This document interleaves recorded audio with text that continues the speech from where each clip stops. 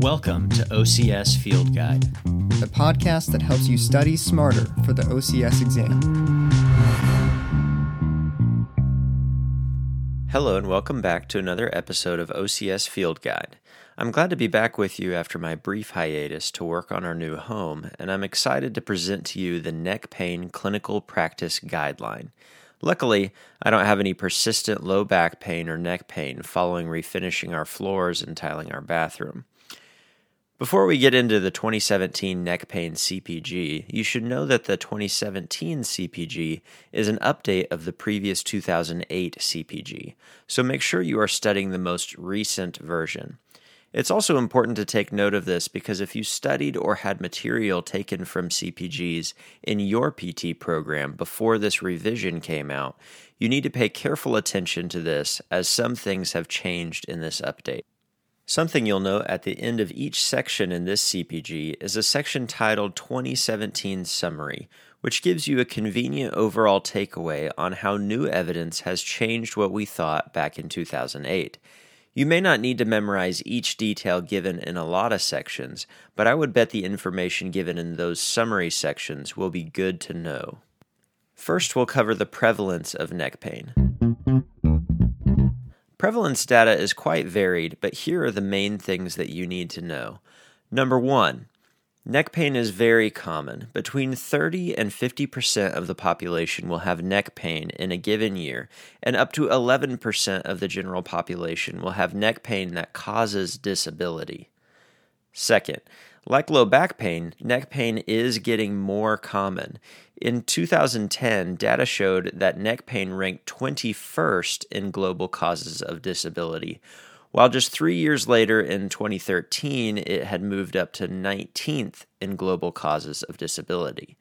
Third and final, neck pain recurs often and becomes chronic at a relatively high rate. As many as 30% of people with neck pain will develop chronic symptoms.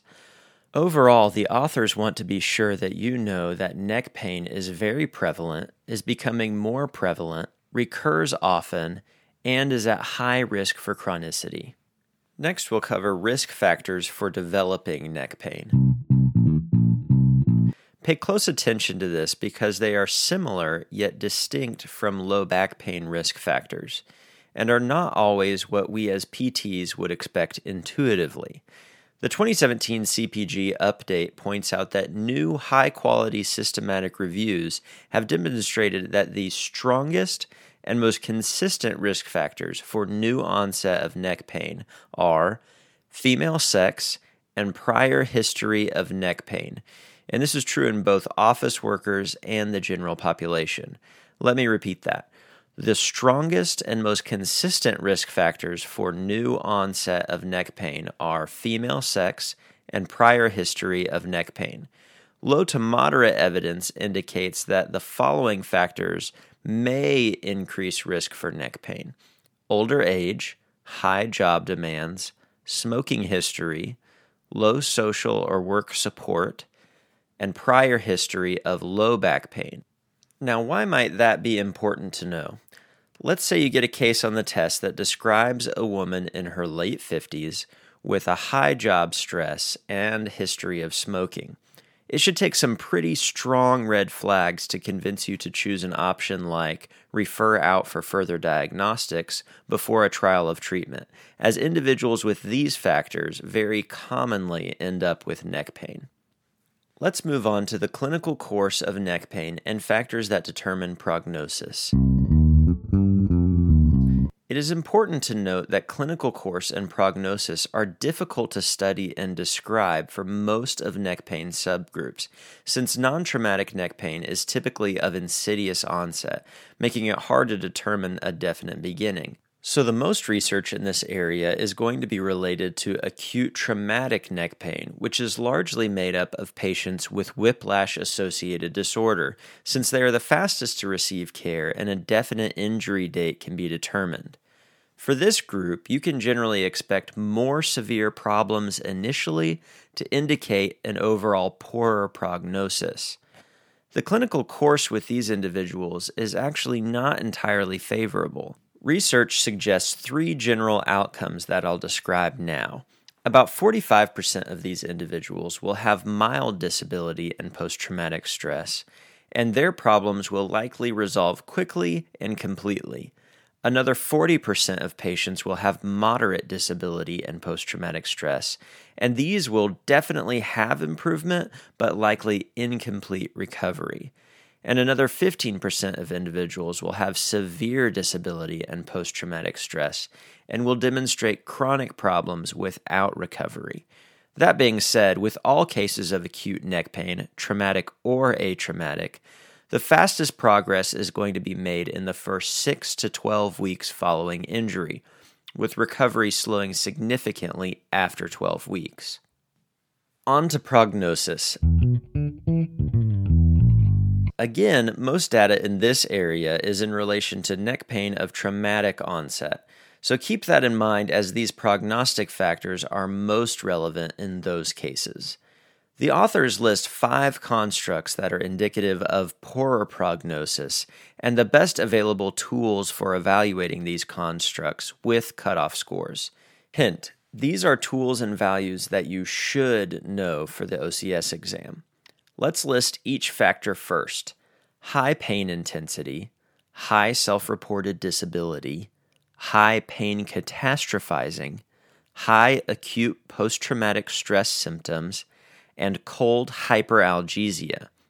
Let's list those again, but add in the associated tool and cut score that you need to know. The first factor, high pain intensity, should be evaluated with the numeric pain rating scale.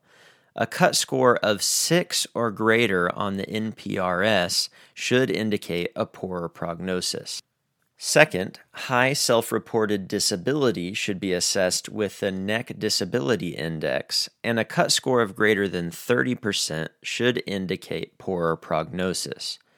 Third, high pain catastrophizing should be assessed with the pain catastrophizing scale, and a score of 20 or greater should indicate poorer prognosis. Fourth, high post-traumatic stress symptoms should be assessed with the Impact of Events Scale revised, and a cut score of 33 or greater should indicate a poorer prognosis. The authors remind us that this tool is not intended to assess for post-traumatic stress disorder, but rather to predict symptom chronicity, as high post-traumatic distress is very common and somewhat normal in acute injuries. This is also the only construct that is exclusive to traumatic onset neck pain for obvious reasons. Fifth and final, cold hyperalgesia. For this, they recommend that you whip out your TSA-2 neurosensory analyzer, which is the gold standard. Just kidding. Obviously, only researchers would have access to that kind of equipment. The CPG does recommend alternative tests such as a cold pressor test, in which the patient would put a hand in ice water and record time to initial pain and time to pain intolerance, or simply placing an ice cube on their skin and doing the same. However, there are no cut scores, so this would be a hard construct to test.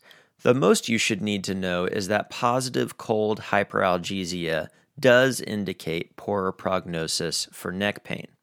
To recap, high pain, high self-reported disability, high pain catastrophizing, high post-traumatic stress, and cold hyperalgesia can each indicate a poorer prognosis with neck pain. Similarly important are the factors listed that do not impact prognosis in traumatic onset neck pain, because many of them seem plausible. These include angular deformity of the neck, such as scoliosis or flattened lordosis, impact direction, seating position in the vehicle, awareness of the impending collision, having a headrest in place at the time of collision, stationary versus moving when hit, and older age. So look out for OCS question writers to include answers or information that sound plausible, but that have either not been studied or have been shown specifically not to impact prognosis. Let's make this a little more practical and go through a practice question. A 33-year-old female presents to an outpatient physical therapy clinic 2 weeks after being involved in a motor vehicle accident. She reports 8 out of 10 pain on the NPRS, and radiographs performed in the emergency department revealed moderate degenerative disc disease at C5-6 and C6-7 with mild facet arthrosis. The clinical exam reveals cervical rotation active range of motion of 45 degrees to the left and 50 degrees to the right with pain throughout range of motion, grossly 4 out of 5 strength throughout the upper extremities, normal dermatomes and myotomes, and hypomobility and pain with UPA to right C5. Which of the following additional pieces of information would indicate a poorer prognosis for this patient? A. Positive deep neck flexor endurance test. B. Previous history of neck pain. C. Pain catastrophizing scale of 22. Or D. Neck disability index score of 25%.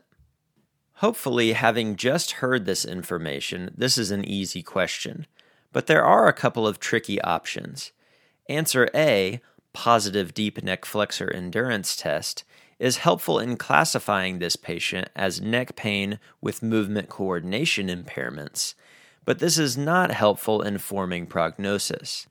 B, previous history of neck pain is a significant risk factor for developing neck pain, but does not impact prognosis. C, the correct answer, pain catastrophizing scale of 22, is one of the prognostic factors that does meet the cut score to indicate poorer prognosis.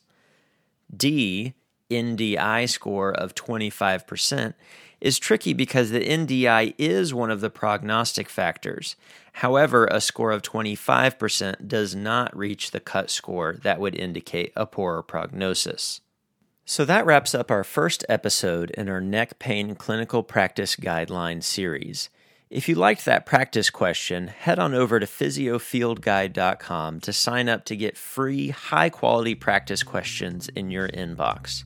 If you found this podcast helpful, please subscribe and give us a review on your podcast platform. Then share it with your colleagues. Friends don't let friends waste time studying for the OCS. Thanks for listening to OCS Field Guide. Don't forget to subscribe and then head to physiofieldguide.com for practice questions and more resources.